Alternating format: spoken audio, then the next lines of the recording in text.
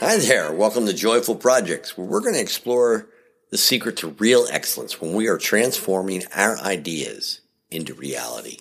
Hi, I'm Paul Armstrong, and I've spent a lot of years figuring out what it really means to enable joy in work.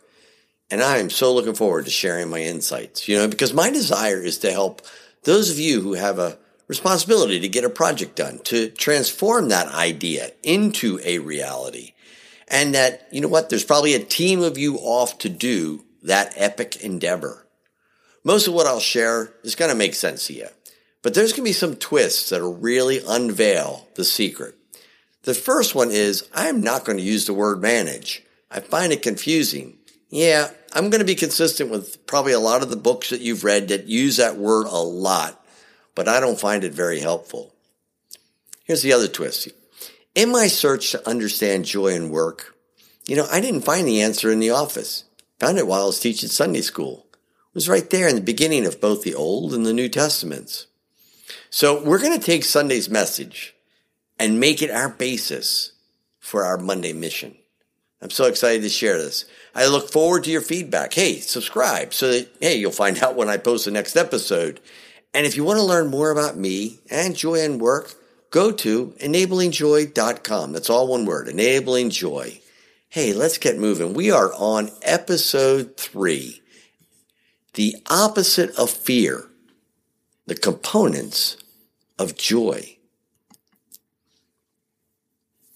Last time we talked about the difference between joy happiness and pleasure happiness. And we looked at a phrase from Mother Teresa where she said that joy is strength. And that is such a powerful line. We need strength. It needs to be an ingredient to go do the heavy lifting, right? And then the more we do the heavy lifting, the more we build strength. And joy is just like that. Joy is an ingredient going in. But when it goes in, we actually kind of also get it coming out. Not kind of. We really do. We really get it back out again. And that might be one reason why we confuse the joy and pleasure happinesses. Because joy does come out, but only when it's going in. Joy is really based on physiology as much as it is psychology. Because here's another way we can look at it. We as humans are endowed with just an amazing brain. And to really explore it, I encourage you to read a book by Daniel Kahneman, Thinking Fast and Slow. Here's the way I understand it. It's thinking fast is that part of our brain that it's in the back of the brain. It's the old part of the brain. And man, it's lightning fast. But you know what? It kind of only knows how to react to things. The fight, the flight, the freeze stuff. When it's working, it's working all the time. And it's a low energy user. And so therefore it's kind of energy efficient. And it actually sort of tells the other part of our brain, that big part of our brain, that neocortex, it's up in the front there behind our forehead. It tells it to, hey, just hang out. I'll tell you when I need you. Well, the front part of our brain is the part that does all the creative thinking, the forward thinking.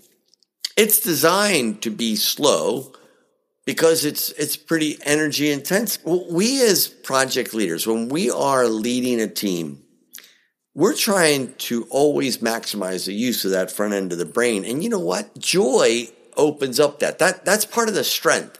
The strength is that it opens this bigger part of the brain.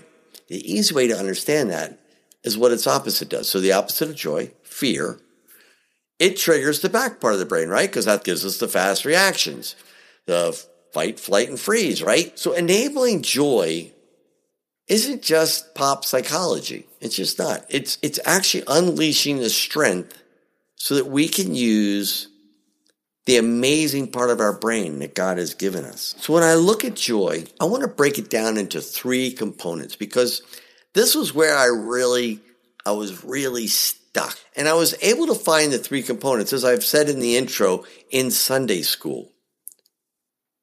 So I want to read where I got it from. So I'm in Genesis, and I'm reading from the New American Version of the Bible. Then God said, "Let the earth bring forth all kinds of living creatures, cattle, creeping things, and wild animals of all kinds. And so it happened. God made all kinds of wild animals, all kinds of cattle, and all kinds of creeping things of the earth. God saw how good it was. Then God said, "Let us make man in our image, after our likeness. Let them have dominion over the fish of the sea, the birds of the air, and the cattle, and over all the wild animals and all the creatures that crawl on the ground." God created man in his image.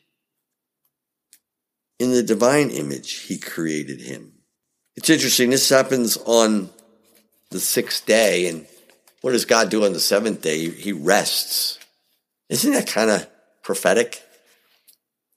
It's like, okay, if I put it in a marine, okay, you got the helm. So that's pretty powerful to me. That's pretty powerful. So in my translation, it says that God gave man dominion. And dominion comes from a Latin word that actually sort of means head of the household. House is right in it. It's where we get the word domicile and domestic, okay? Dominion. And that's kind of neat because the head of the household, you picture someone who's taking care. He's not the tyrant. So that's really cool. Now, if that word dominion doesn't resonate with you, maybe you read the King James Version. You look back, the original Hebrew word was translated as rule, was rada, which is meant to have dominion or rule or subjugation over something. So it's a similar thought, and it's used throughout the Bible for people like King Solomon and Daniel, and it's in Romans. And it made it clear that that dominion, that rule, was a gift from God. It was a gift from God. So God gives us this gift of dominion. Well, he wouldn't have given us a gift unless we knew how to use it. So that was sort of the aha. I thought, okay, the instructions for how to use this must be here, must have already been in it. And there it was. Think about it. And here's what I found that God loves us. He's creating out of love. And he's creating from what's in his mind. In other words, he's taking his idea and making it a reality. So he's extremely connected to that purpose. And then he's very connected to the creatures, especially to mankind. So he's very connected. And he creates all of it, right? He does transform the idea to reality. He creates it. It has its existence.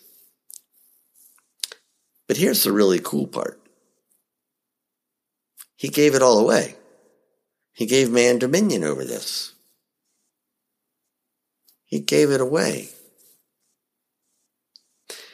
So what I saw there was that the components of joy and work were right there. And that God enabled joy by connecting with us, creating, and then giving it away, contributing it to us. I was trying to find a picture in my mind's eye for a definition of joy, a definition based on this.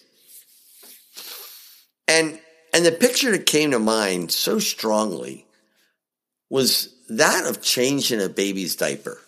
Now think about this. This is literally a stinky job, okay? You wouldn't call this the pleasurable job. So that's why I liked it. Really it separated joy happiness from pleasure happiness. Because we don't wake up in the morning saying, boy, I hope there's a record number of loads today, right? We don't say that.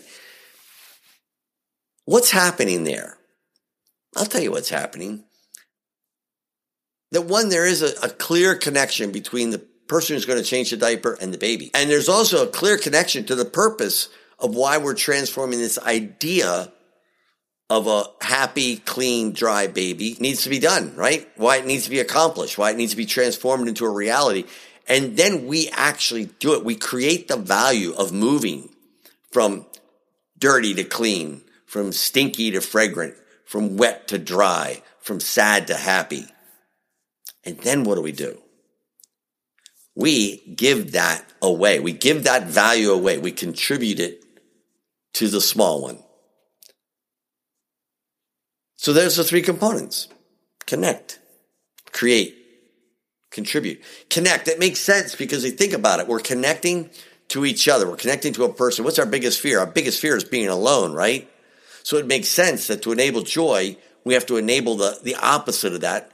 So it's connection. And we're connecting to purpose. What's one of our other biggest fears? Our other biggest fears is basically kind of being anonymous, having no purpose in life.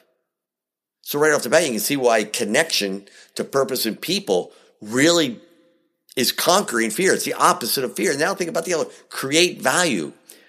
What's one of our other fears is being irrelevant, to put it bluntly, to be stuck on the bench when everyone else is playing in the game. And so we get to create value. When we enable creating value on a project, we eliminate that fear of being irrelevant. And then the last part's contribute. And this was keyed to me. Deming, the great consultant, said that joy in work doesn't come from the results, it comes from the contribution. That was pretty clear. And I kind of struggled with it, but I realized that was the capstone. That's what Genesis opened up for me. So you want to enable joy, and it's got these three components. So now it's no longer just a fuzzy word you're saying, well, I guess that just means making everybody happy. Well, give them joy, happiness, but you're trying to provide the joy that is strength. So we as leaders of that team that's going to transform the idea to the reality, we're going to help people be connected to each other. It's called teaming, right? We're going to have them connected to the purpose. It's called shared vision, right? We're going to help them create value. It's called empowerment, right? We're going to help them contribute it. That's called engagement, right? Wow, that's pretty cool. There's the three components. So that's awesome. So our next podcast, we're going to take a look at the first set of components about engaging excellence. Meanwhile, you take care. It's been great to be here. Again, you want to find out more about me, look at enablingjoy.com. Feel free to leave a comment. And please subscribe so you'll know when the next one's coming. You take care. Bye-bye.